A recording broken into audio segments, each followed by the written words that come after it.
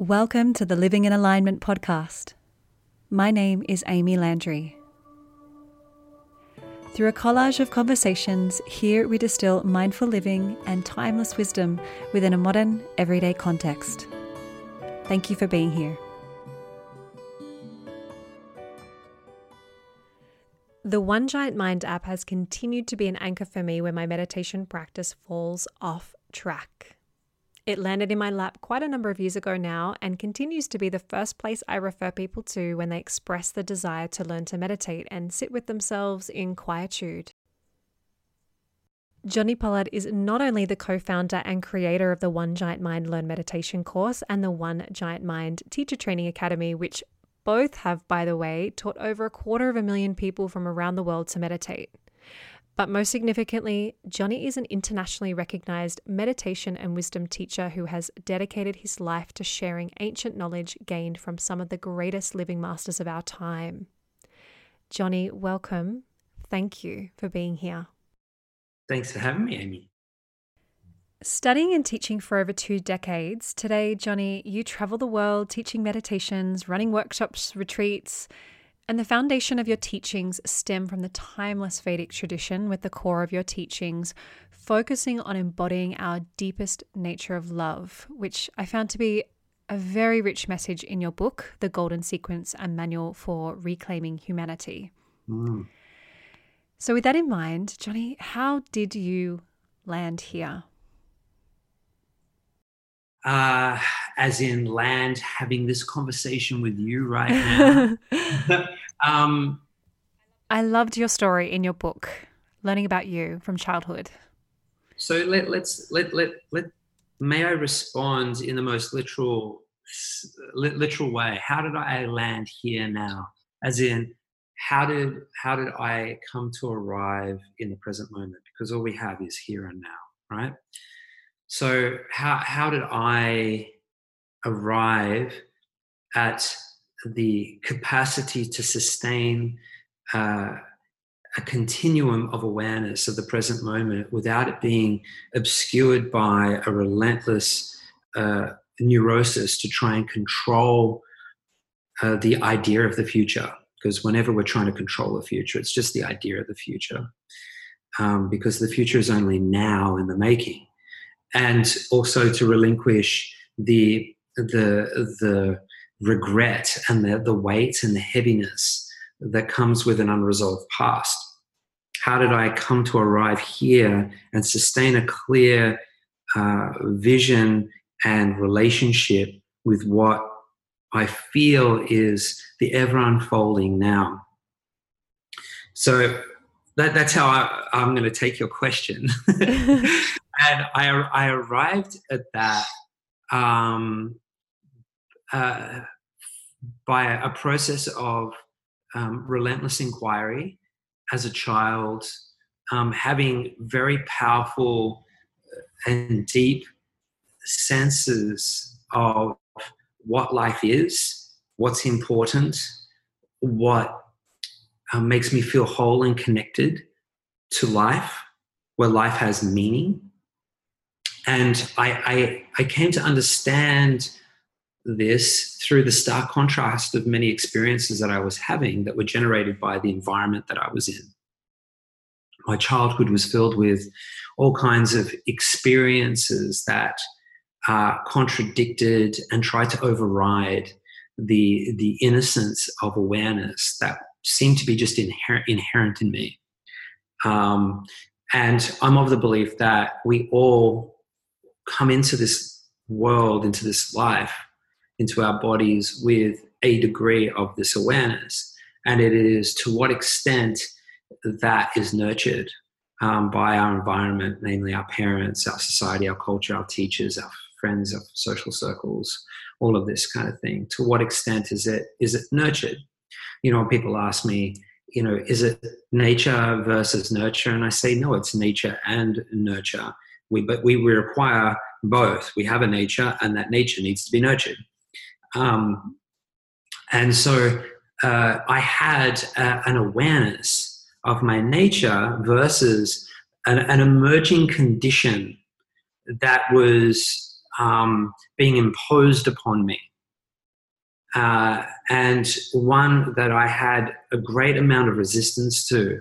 I remember being defiant from a very, very young age, people imposing ideas on me about the way things were. This is just the way it is. And I'm like, no, it's not. And probably appeared to be, in moments very precocious, and arrogant and just straight up defiant, insolent.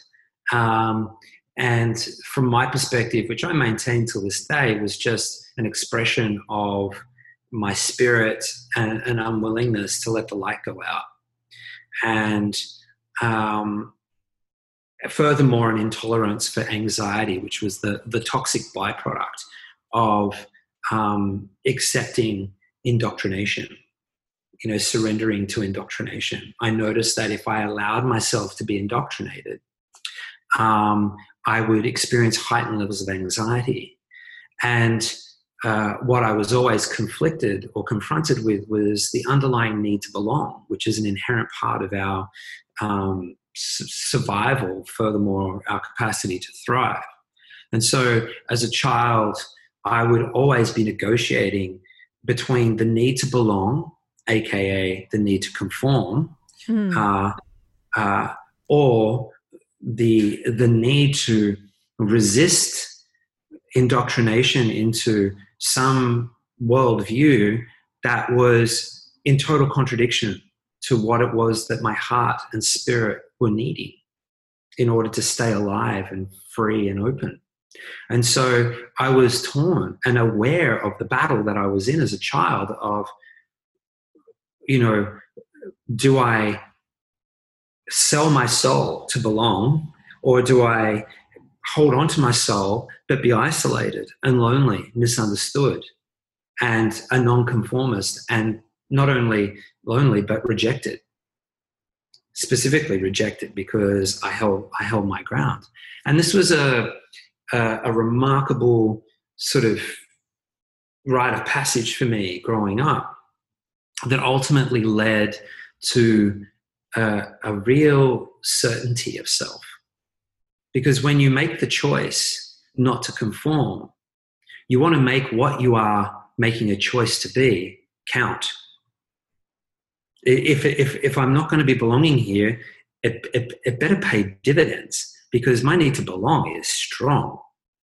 There's a pull there that, I'm not going to belong to something that doesn't receive me, that doesn't see me, doesn't value me, doesn't hold me. There is no language. There's nothing for there to be any real exchange.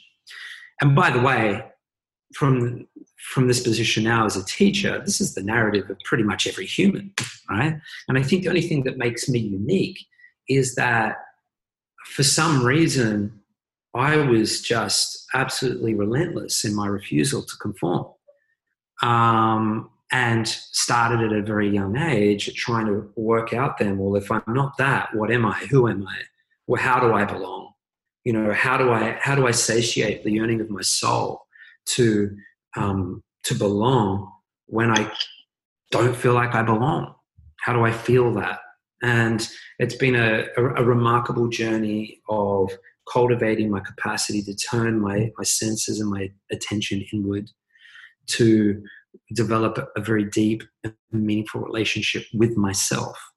And in doing so, discovered something extraordinary, which is that everybody is actually going through the same thing as me. It's just that for the most part, most people have yet to confront the choice to relinquish the conditioning and obey their soul, obey their heart, and wean themselves off that.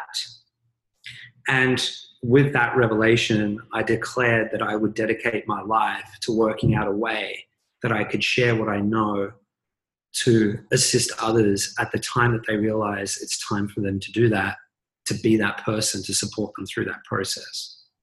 So that's how I'd kind of describe what I do now in the context of the journey. people refer to me as a meditation teacher because that's probably the easiest way to kind of at the front door understand what I do. But, essentially, what I do now in terms of where I find myself right here, right now, is facilitate a safe space for people to be seen, to allow themselves to be seen by me. Because ultimately, what truly liberates us is the dynamic of being seen in our true light and being communicated to and related to and honored in our true light. We can have all of the beautiful philosophical understandings about our nature and the nature of the universe and have all these wonderful ideas about how things should be and what our true spirit is and how the soul should be expressed and all of that. But it's not until it's embodied. It's not until it's simplified into an experience of innocent, of loving, benevolent attention that is not occupied by desperation and neediness, other than to serve. But with no desperation, just to serve, that it actually comes alive and does what it is that we desire it to do. And that's what I've arrived at. So, essentially people say, well, what is it that you do? I say, I sit quietly and I listen and I just see what's truth, what's true. I put my attention on what's true. And then the rest takes care of itself. Everything just takes care of itself.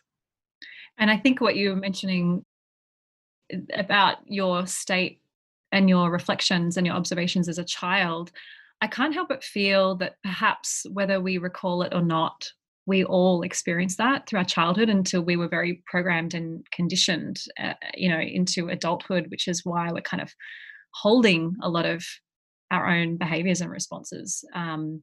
But when you spoke to your story, not only now, but even in the first episode of your podcast, which I love, the One Giant Mind podcast, and then in your book, I could really deeply connect to your story. Obviously not the literal how it unfolded, but the things that you experienced and really connected to. And I love how you speak to how you had a strong connection to like the rhythms and the seasons that were around you. So in tune with that.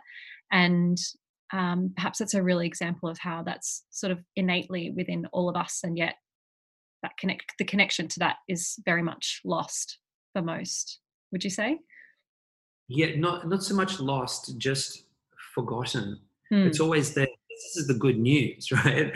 Is that it's always there, and it's only to the extent that the impression from our environment is deeper than the impression of the awareness of our own self that determines the extent to which we forget it and how quickly we can remember it. And the good news is that, when we practice something like meditation and we have the direct experience of ourself in its most innocent and pure way, without any kind of intellectual pretense, it's just an experience that's had when the senses and awareness is led into the place where we are. That impression is so much greater than any external impression can have upon us. And so the process of unraveling that conditioning happens quite automatically and quite spontaneously, restoring us to that childlike awareness that you're describing, that we do all have.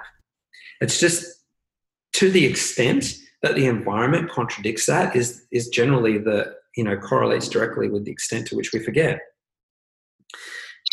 And the extent to which you naturally are established in yourself.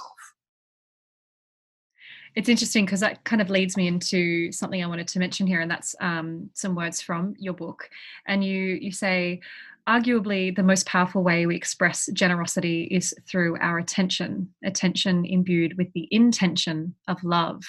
And I think obviously that probably goes without saying, that's toward ourselves as well as to those around us. And when I read this and I highlighted it, it made me think of the great value of my relationship to my own son and my child.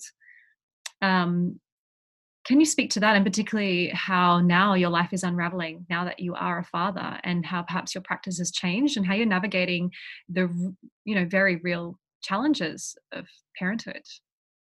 Yeah,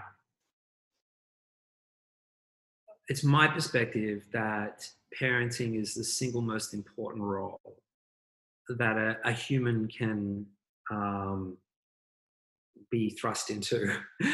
And I was always on the fence about whether I was actually going to have children or not. I always loved the idea of it and was always excited about the notion of it, but always, felt like, you know, the way that I am and how I was living my life, it was just going to have me on the road all the time. And it seemed unlikely until I met somebody who was just, made it an irresistible proposition. Mm-hmm. And then, so I was kind of a little bit like, I always had a lot of opinions about parenting, and always considered it to be the single most important role, because the way in which a human develops and creates the neural pathways to unfold their full potential is entirely dependent upon the impressions in which a parent lays upon their children. And it's a case of do as I do, not as I say. The reality of mirror neurons means that our children are just watching absolutely everything that we're doing, and they are becoming us. And so the role of a parent holds us into the highest level of accountability to our best self. If we are to wake up and embrace the full responsibility of being a parent, that's what it demands. And there are a lot of people out there that haven't yet fully realized this. This is not a criticism, it's just a commentary. It's just a reality that there are a lot of people out there that are parents that haven't yet fully recognized the extent to which they are structuring the very foundations of the way their children see themselves and see the world. They are passing on the legacy. And in some instances, they're passing on a legacy of acute ignorance of the power and beauty of the spirit that exists within their child. And this, in my opinion, is the reason why little humans grow up into big humans and behave really badly, is because they're confused, they don't know who they are, they haven't become orientated towards a sense of purpose that takes into consideration needs beyond their own, where serving the greater need is actually the greatest source of fulfillment and expression of the human spirit. That is so devoid in our world at the moment. And, that's why I wrote the book, actually. It was just to get that single message out. As a matter of urgency, we need to be, imprinting on our children the importance of them becoming very intimate with their feelings, becoming intimate with their relationship to their desires, to learning how to confront their fears, to, following what it is they desire to do, as opposed to forcing our children into doing things that probably don't have any relevance to what it is how they're really wanting to express themselves. All of these things. Having very strong boundaries for our children. Like, this is a massive one. The laziness of parenting is probably the biggest problem. Not holding solid, consistent boundaries for our children, because boundaries are the thing that ultimately give them the sense of where they are, that the environment is safe, they're being held, and that they are, seen. And when they're seen and those boundaries move as they evolve and develop, then they begin to understand, okay, I get it. There's logic to this. As kids and teenagers, they don't necessarily understand the logic of why you've placed a boundary around them. No, you can't do that. And it's for your safety or something. They don't understand it, but eventually they do. And when they do, they go, wow, I'm so appreciative of the fact that you taught me that. Because you see the kinds of people that didn't have boundaries when they grew up. And they're very confused, very insecure, very unsure, don't know how to make effective and accurate decisions for themselves that are about ensuring that they're going to continue evolving in a sort of a wholesome way. they're constantly repeating the same mistakes because they're confused. And that's because of the parenting, as far as I'm concerned. So you ask me, you know, how has it changed my life? In every conceivable way. And it has given me an opportunity to put everything that I know and everything that I've been cultivating as a practice into the role of being a parent with a little girl. And it's giving rise to the most fulfilling experience of my life. You know, the relationship that I have with Safira and Carla, because I can never really look at my relationship with Safira in isolation of my relationship with Carla, and vice versa, because we're a unit now. And so my relationship with my wife, Carla, it's intrinsic to the relationship with Safira, and how the three of us feed off each other and bounce off each other and grow from each other is just, it's everything. It's just everything. And every day, you know, we just wake up just like so filled with, you know, we're only 21 months into it, and we're just like, wow, there's just no sign of getting sick of this. Yeah, and I think every parent surely knows that it's just like you've never experienced the depth of love. You just, you know, it's indescribable, really, and beyond words, I think. Completely. Yeah. Hey, Johnny, if you don't mind, I wanted to lead into a question that really, for myself, and I know is something I find that comes up a lot for people that are in sort of the yoga and meditation community.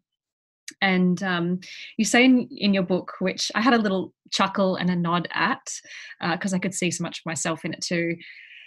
You said there is a tendency of seekers of knowledge in the West to buy spiritual self-help or personal development books, read them for a few days, get a high from them, put them back on the bookshelf, and eagerly await the next. And when we understand something on an intellectual level but do not put it into practice, we become susceptible to the delusion that we fully understand it. And look, I think we're all guilty of that at some point in time. But it really left me with a reflection of, you know, how in today's day and age do we honor tradition and lineage? You know, a lot from my travels and my studies that are very much anchored in really Vedic practices. I've had a taste, and that's probably all it is in reality, of that relationship, that parampara, that relationship with teacher and lineage.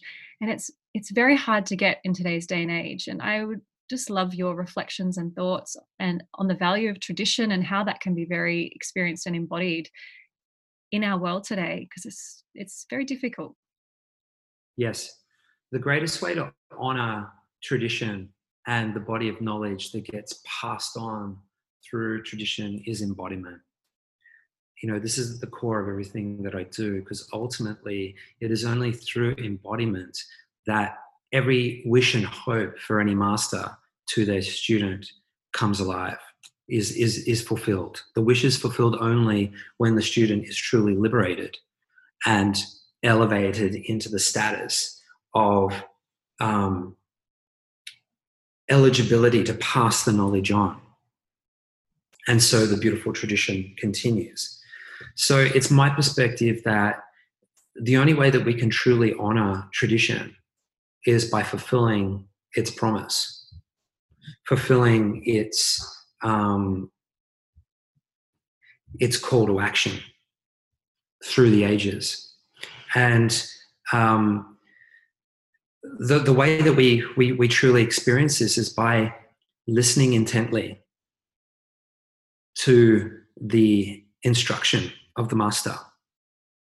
And, you know, I think that the success that I have had in all of this journey is more so in being a student than a teacher, because I know how to listen so intently and then just commit fully and wholeheartedly to the instruction. And invariably, the result is yielded. Like, it becomes self-evident. It's like, oh, okay, now I understand why you asked me to do that. and now I'm doing it. I see it. What next? And make it as simple as possible, by the way. When you tell me what next, can you please just tell me as simple as possible, just in a packet, so I can just like always come back to it when I kind of forget. What next? Here you go. And this was the relationship that I had with my teachers and my relationship to the beautiful traditional lineage or lineages that I take refuge in, and draw upon the power of its wake. Because when we talk about tradition, what we're talking about is a path well trodden that has done a lot of the heavy lifting for us, that we can kind of slot into. You know, driving on a freeway, the easiest way to save petrol and put less wear and tear on the engine is to get behind a big semi-trailer, the big truck, because they are doing all the hard work in breaking the wind and creating a beautiful wake of zero resistance for you to just kind of effortlessly cruise behind without having to have your foot heavy on the accelerator, you know, and all of that. And so tradition is much the same. We are in the wake of history, of thousands of years of practice being passed on from one master to student. And as time passes, that stream of knowledge becomes like a torrenting river, where before we may have had to swim, and now all we have to do is fall back into it and let it take us down the stream and relax and enjoy the entire process unfolding. It happens almost by itself. And when we realize this, a deep sense of gratitude, it naturally emerges. We're just like, oh, thank goodness, because it's already hard enough as it is. Imagine if we didn't have all of the knowledge that had been laid out before us to assist us in guiding us to get to where we are now. And then all that's left to be done is just diligence and vigilance to the now, to the truth of our spirit, and to continue honoring the highest expression of ourself, and being compassionate when we notice the forgetfulness, when we slip into behaving in ways that are more reflective of a condition rather than a nature of the truth of who we are. And just honor that. And it's really as simple as that. But being ever vigilant. Vigilance gives rise to illumination. The more vigilant we are in the present moment, the moment becomes illuminated. And with illumination becomes increased awareness of all the layers of things that are taking place. And what we notice is that there is an elegant complexity, an orderliness to all the layers that if we try to kind of contain in our mind on some intellectual level, we just become overwhelmed and so disjointed and disconnected. The orderliness we are able to observe is that it emerges from a place of feeling, not a place of thinking. The orderliness correlates with a sensory experience of wholeness, completeness, and a desire to want to be a part of it, to be expressive of it, and to contribute to it. This is this underlying belonging thing that we were talking about.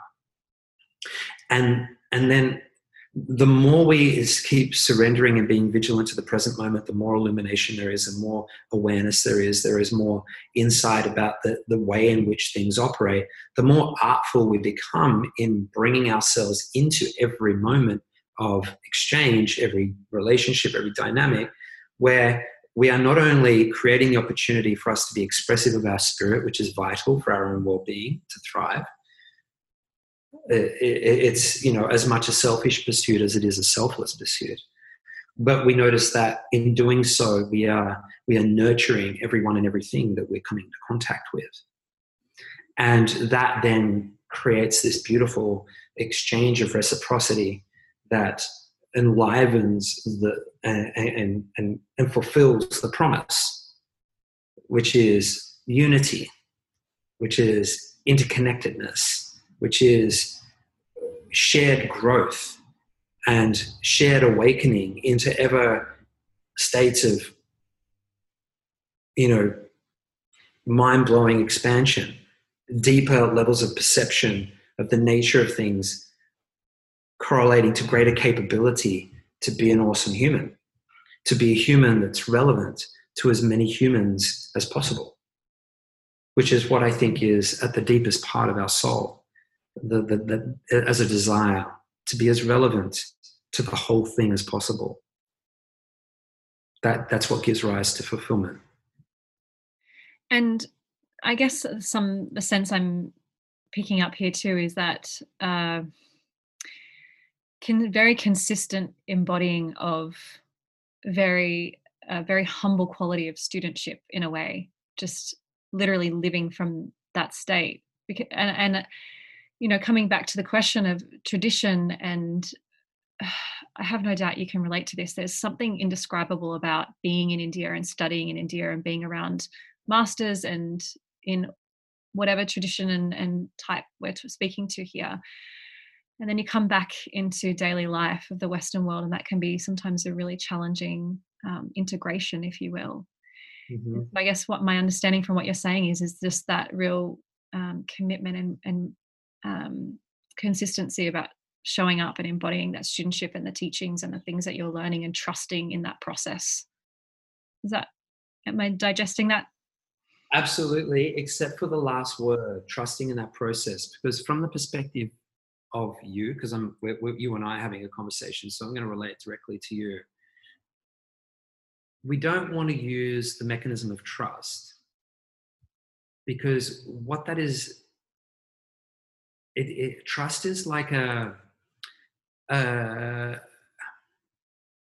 crutch that doesn't allow us to put the full weight on our feet. We use a crutch to take the weight off something that we believe needs a little bit of a break, right? There's no part of you that needs a break.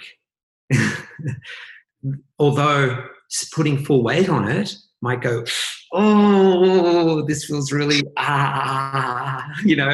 it might be uncomfortable. It's the kind of pain that the more you walk on it, the more it sort of works itself out. And so trust is like I don't really know it to be true, but I'm going to do it anyway. And that's not the truth, because the truth is you do know. It's an intellectual crutch. It's kind of like it's the last little bit of letting go of the condition, the belief in powerlessness, the belief that I'm not who I know myself to be. It's trust is the remnants of that. It's like I'm ready to let go of trust and sit in the discomfort of the responsibility of claiming what I know. Mm. It's easier to resort to trust and kind of sit on top of the discomfort of claiming what we know and pretend we don't know, but do it anyway and just stay small. Or we can let go of that and expand our awareness into the fullness of our being and go, actually, I know, but the knowingness freaks me out because it actually puts me in the driver's seat and I have to take full responsibility for what's going on right now. I have to commit. It means that I can no longer pretend. I'm a knower. I am. And with that comes a great sense of responsibility, I'm feeling. Mm-hmm. And it's the responsibility that scares the pants off us. But this is the next phase for so many people that have been doing this work for so long. We want to lose the vernacular of trust, hope, and faith, because all of those suggest that we don't know, but we're going to just keep moving in the direction anyway. You do know. It's slightly non-committal, isn't it? Yeah, but it's okay. They're important instruments. They're gateways. They're bridges. But how many times do you need to walk across the bridge? How many times does the universe need to reveal to you that you're on the right path, that every decision you've made is right, it's good, it's all unfolding. At what point are you going to look at fear for what it is? It's a sensation that's happening inside the chest that is being triggered by existing in a world that is so completely separate from the way in which we biologically evolved. It's separated. And we are invariably going to have an experience of dissonance, distortion, discomfort in our bodies as a result of living so disconnected. But we know this. We actually know this. We've intellectually understood it. We've read about it enough times. We've sit and reflected upon it. We've even wrote it in our diaries. We've had conversations with our friends about it. At what point does it cease becoming an intellectual concept and move into, okay, I understand this. I need to now start living that notion. What does that look like? Okay, it means I've got to connect with the discomfort of what it means to be alive right now in the world. I need to accept as a reality, not just as an idea, that a lot of my discomfort is about the way in which we all are living. And what can I do to take responsibility for this, to ensure that I'm doing as much to fortify my nervous system in a way that enables it to be expressive of the deeper truth of who I am? And how can I be ever vigilant to that? How can I remain steady and consistent in my efforts to sustain connection to this? And that requires a little bit of intellectualization every now and then, where we have to bring back a concept, affirm it intellectually, and then move into the embodied sensory experience of it. We transition back into it. We forget it, we transition back into it. We forget it, we transition back into it. This is the practice. And this is essentially what the golden sequence is just a really simplified procedure by which we bring ourselves back into the truth of our loving hearts when we have forgotten it. That's what the entire book's about in its most simplest terms. And so, the mechanisms of trust, faith, and hope are important when we are truly in despair, or we truly don't see, and we truly don't know, and we do feel hopeless, we do feel untrusting, we do feel, we have a lack of belief in the benevolence of the universe, the intelligence of the universe, that it's truly conspiring to our greatest experience of happiness and fulfillment. We do have to employ them.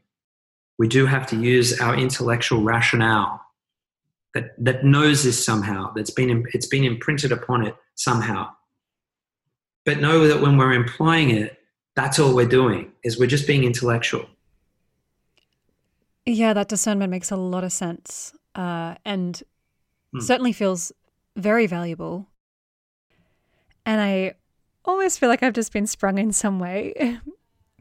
But it's prompted me to think, as I'm listening and absorbing, is there someone in your life, or has there been along this path for you, that has been instrumental and a really great mentor and teacher for you?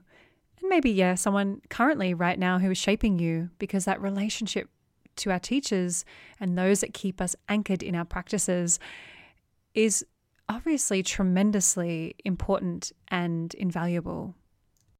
Definitely Carla and Safira. They, hold me accountable to my most highest self, in a very active way. It's all action based, and that's all a teacher could ever hope for in a student, is to know that. And they are my two greatest teachers at the moment. I've had a handful of great teachers at different stages in my life, of which most of them have encouraged me to not spend any 1 second more time around them than was necessary. Don't hang around me any longer than you need to.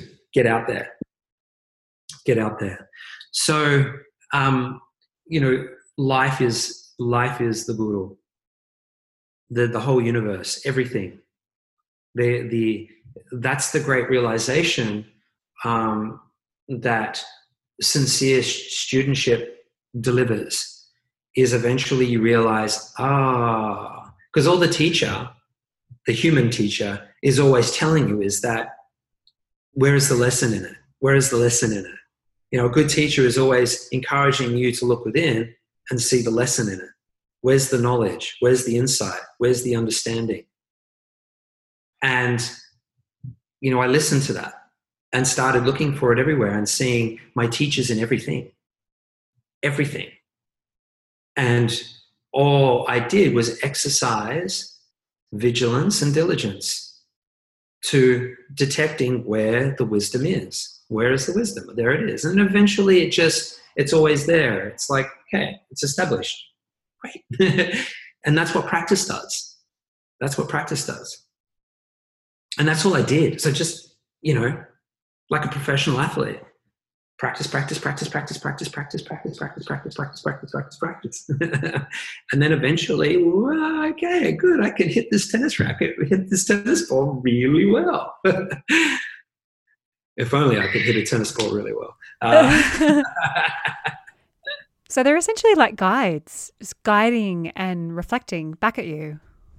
In the tradition of, let's talk about the Vedic tradition, where the word guru comes from. It's a Sanskrit word. Gu means darkness. Ru means remover. A guru, first and foremost, is a function of nature before it is a person. An individual that has refined their own capacity to remove their own ignorance makes himself a candidate, a person that has learned how to remove their own ignorance, makes himself a candidate for nature's intelligence to acquire their nervous system so that they can fulfill that function for nature. And so being a guru is more about being a function of nature. Nature is constantly seeking to illuminate itself to itself. And we humans are a part of nature.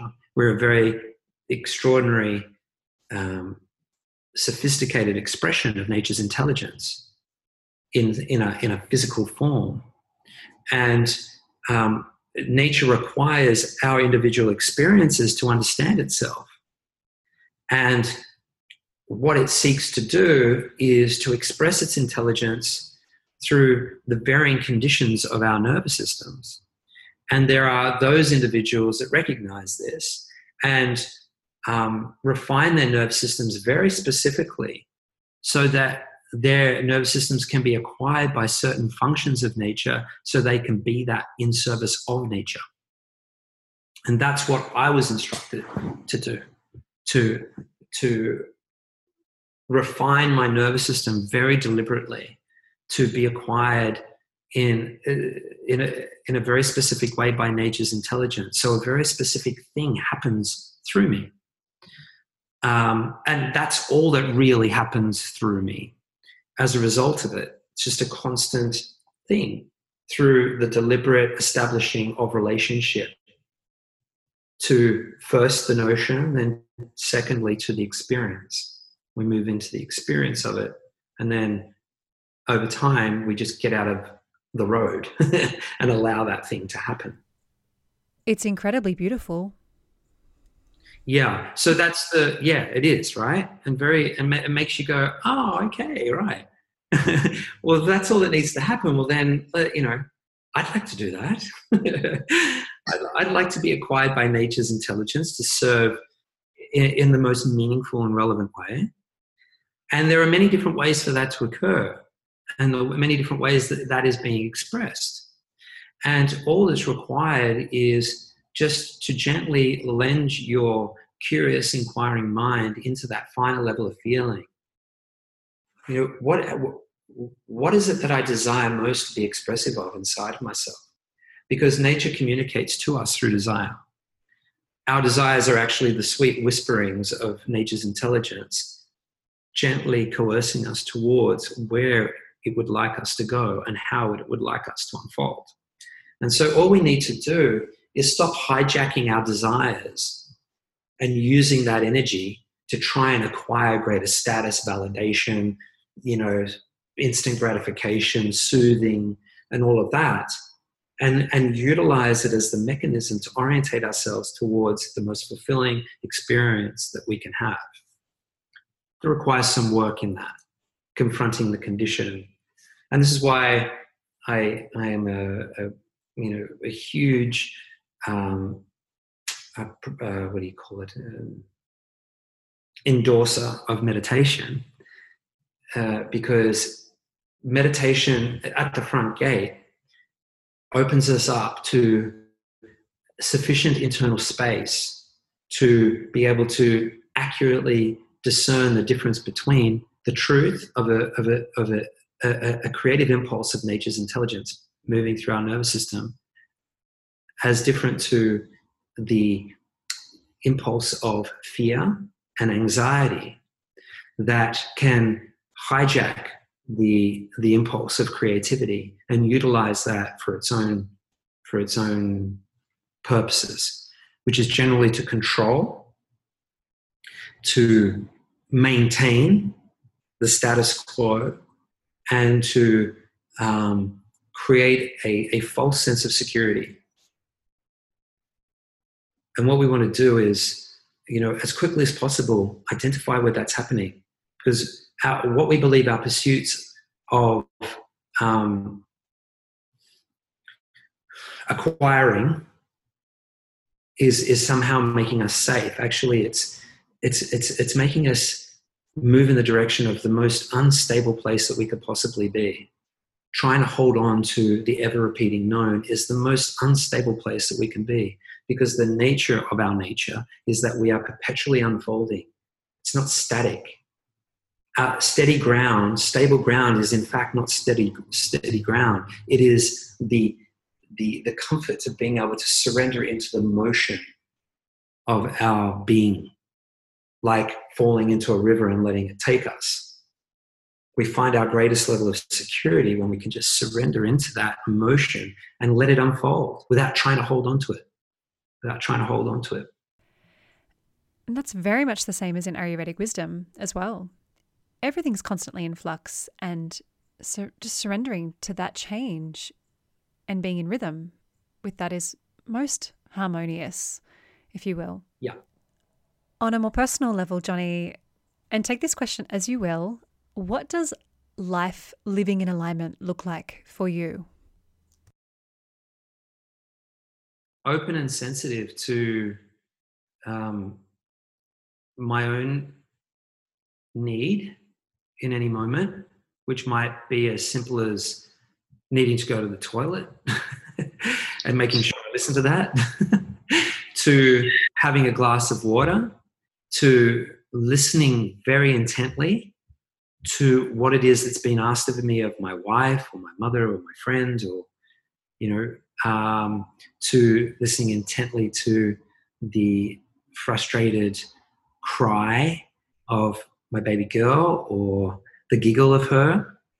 Being in alignment is finding balance between my internal resource to be open and attentive first, and if I am depleted in any way, to tend to that, to tend to my sense of I don't have a huge amount to give here. I'm going to be limited, and I'm anticipating that there is going to be a greater demand than the supply.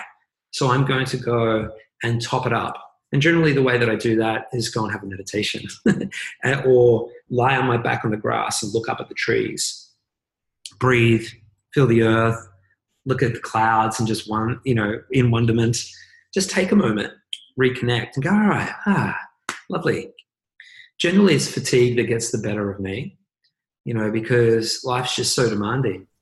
Yes. Even in our, enforced isolation, there's always so much to do. And so, being aligned is putting things really in their proper place of priority. What's priority here? To continue doing all these things, or just stopping, meditating, connecting. And then once I've done that, just being really clear about what's expected of me, what the demands are, and how best I can meet them. And then not beating myself up when I don't tick all the boxes, because it's all fine. We'll live another day. The world's not going to implode because I didn't get all the things on my list done. It's fine. Totally. Yeah. Our lives depend more on our beingness rather than our doingness at the moment. And it's so easy to forget that the most simple practices are those which can be the fastest and most profound to bring us back into that state of alignment, Yeah, the fastest reset that I know is a 20-minute meditation. It's extraordinary. Yeah.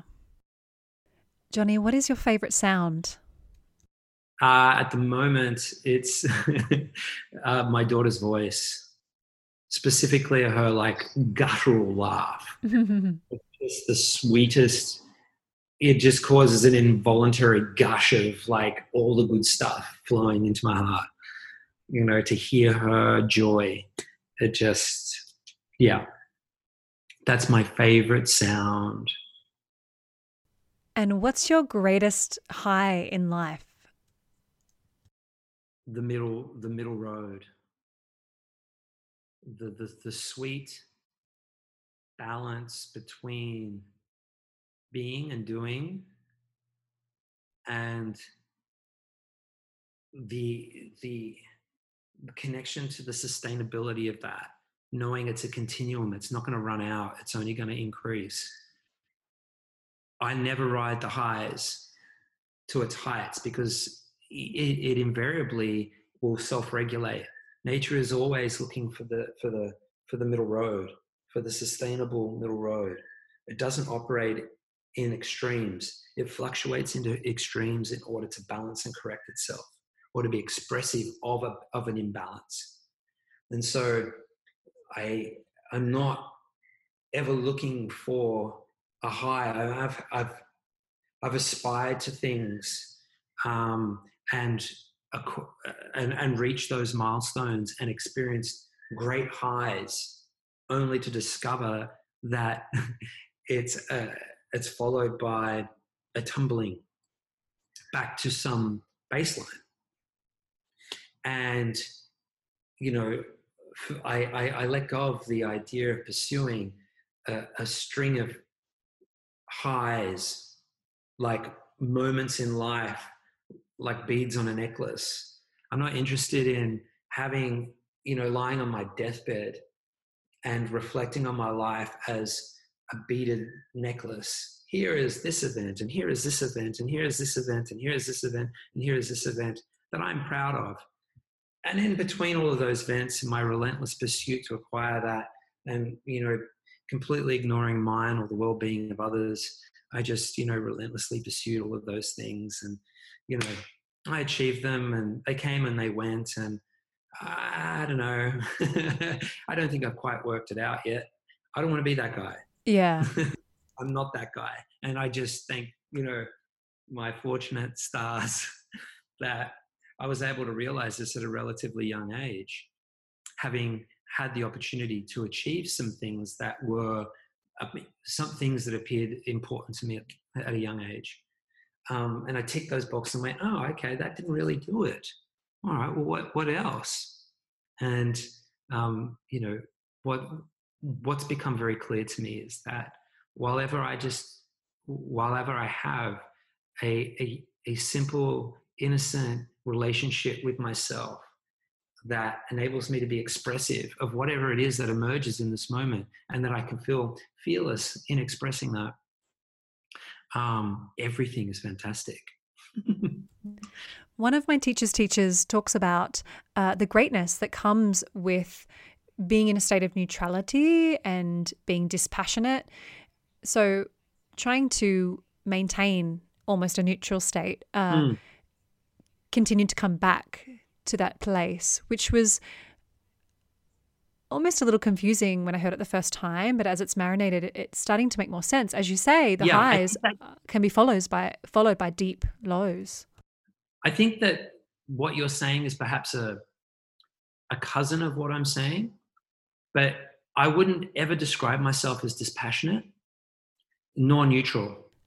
I'm certainly not in any way trying to neutralize my spontaneous and instinctive response to life. I am what I am. I respond how I respond. And that is to say that I become enraged at injustice, where I feel a sense of rage. I am still deeply hurt by, the way in which we can behave towards each other sometimes, and the full gamut of human emotions. And I think that there is, and not to contradict your teacher's teacher by any way, but, we're having a conversation about it, so I'll give my opinion for what it's worth.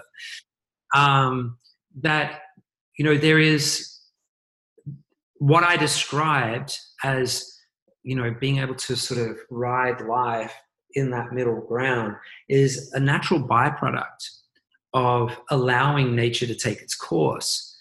I think there is a danger in trying to be like that, to try and bring about a state of equilibrium, because then we go into denial about what it is that we actually are feeling. I arrived here not by denying or resisting any force inside of me, by actually just giving full life and expression to it. And what I find is that when I exhaust my mental and emotional inquiry,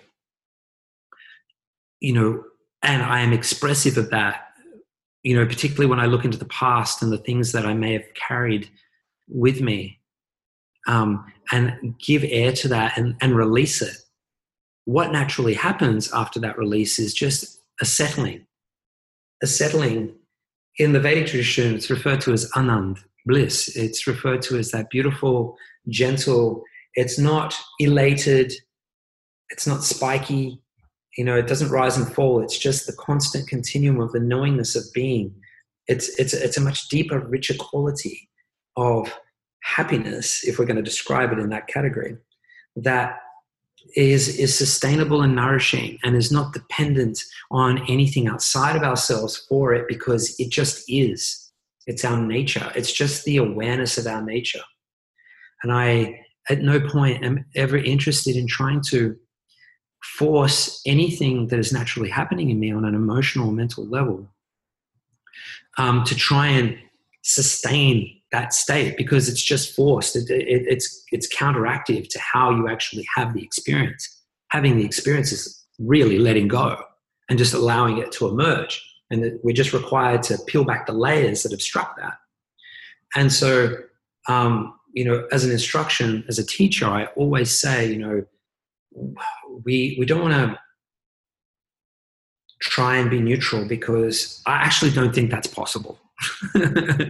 We can experience a degree of equilibrium in our hearts and still have an impassioned response to, the violation of the sensibility of our humanity. Yeah, and that makes a lot of sense, Johnny. And I think the weaving, what I'm taking from you, and then this concept that I had learned, it really, I think they actually do harmonize quite well, because my understanding of that teaching was that it was more about how we could feel, as you say, feel the feelings and ride the waves of life, but how, for example, our meditation practice can actually enable us to more quickly come back to our true nature and move through the emotion and come back to that state of more resilience, which I guess has been the word neutrality has been used, but it's more, as you say, that you're coming back to that baseline, that true nature within ourselves, and how we find that resilience to ride those waves and come back to that place. Does that make sense? Yeah, totally. We're saying the same thing. I'm just, probably just highlighting a thing that you may not be making reference to at all, but something that I notice in the pursuit of higher states, that there can be a literal interpretation of certain teachings that actually becomes a blocker or inhibitor of us doing the work that's necessary to get to the state that's being described by a master or something, for example. And a lot of the nuanced how-to stuff becomes lost in translation of these teachings. And it sounds like you've got a total grasp on that, and that's wonderful. Mm. I'm glad that we were able to clarify that. Yeah. Because what I think, and probably it's my lack of articulation maybe initially, but what you were saying very much, I think, highlights very much the same kind of message and theme. Yeah, very much. Johnny, have you got anything you would like to share with myself or the listener about what you might have coming up, or if you want to share about any trainings or anything in the pipeline at all? Yeah, we've got a lot of things happening. We're going to be announcing soon the opening of our centre up in Mullumbimby, which is on the northern New South Wales coast near Byron Bay. And at this place, my wife and I will be offering a whole gamut of wonderful programs and workshops that some will be made digital and be made available online. Including a real deep dive into the golden sequence teaching. So if you're somebody that's read that book and want to kind of take it to the next level, at some point we'll be offering, a much deeper dive workshop into that, of how not only it can be implemented into your life, but how you can actually share it with others in a constructive way. One Giant Mind and the Teacher Training Academy every 3 months is offering a new cohort.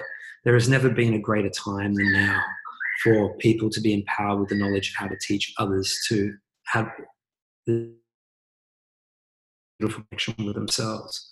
And, if you're somebody that feels called to do something really meaningful, you're a passionate meditator, I really encourage you to check out the training on the website. There's a bunch of videos there that sort of lay it out. And it's a very comprehensive training that will have you ready within about 13 weeks, to step out and start, filling the greatest need at the time. What else can I tell you? There are a lot of exciting events that are going to happen out of One Giant Mind over the next 8 weeks in response to the COVID-19 phenomenon that's happening around the world right now. In my opinion, is a really exciting opportunity for a mass collective awakening. And, a lot of what we're going to be doing in that period of time is supporting the sustainability of this awakening, so that the crisis itself doesn't become the infrastructure of the awakening, because when the crisis leaves, generally the awakening goes away. It collapses back on itself again. We go back into that forgetfulness. We want to ensure that whatever awakening occurs during this beautiful crisis, that it sustains itself, and then we can generate some profound change as a result of that new awakening that occurs in this time. So we're going to be doing that. I don't know how soon this podcast is coming out, whether this is actually going to be relevant in your timing of things, but if it is, you can find out about what One Giant Mind's going to be up to over the next couple of months by checking us out on Facebook and Instagram, all of the normal places, which we haven't been very active on for a long time, but we're going to breathe some life into it. I'll link everybody to your website and to the One Giant Mind website and all the channels and that kind of thing too. And I have to say, Johnny, I really appreciate it in your book, the practical exercises. I think that that's such a great addition, to, as you say in the book, we can intellectualize content, but giving the practical exercises, it's just that seed, planting that seed to starting to embody, the knowledge that you are taking in. And I even found the initial just reading of the practical exercises created such reflection, and it's simple. It's not intimidating work here. It's just really simple, but thank you so much for that. Thanks for the feedback. Yeah, it's always great to hear that, you write this thing, you're like, is anyone going to read this thing? Yeah, so it's always to hear. Yeah, and the podcast as well, the One Giant Mind podcast that you recorded has been tremendously enriching. I've listened to every episode and I highly recommend it to whoever's listening to this now to check it out. But thank you so much for your time, Johnny. It's been the greatest pleasure to have you and to have all your wisdom and insight and to be able to share that with everybody. My pleasure. Thank you, Amy. If this episode was of value to you and your life, please subscribe. And if you can think of someone who would benefit from this dialogue, please do them a favour and send it their way. If you feel called, hop on over to iTunes and leave a 5-star review. This is the best way to get these conversations into the ears and hearts of our wider community, to those who need it most. You can find me at amyelandry.com or over on Instagram at amyelandry. May we all move a little closer to a life living in alignment.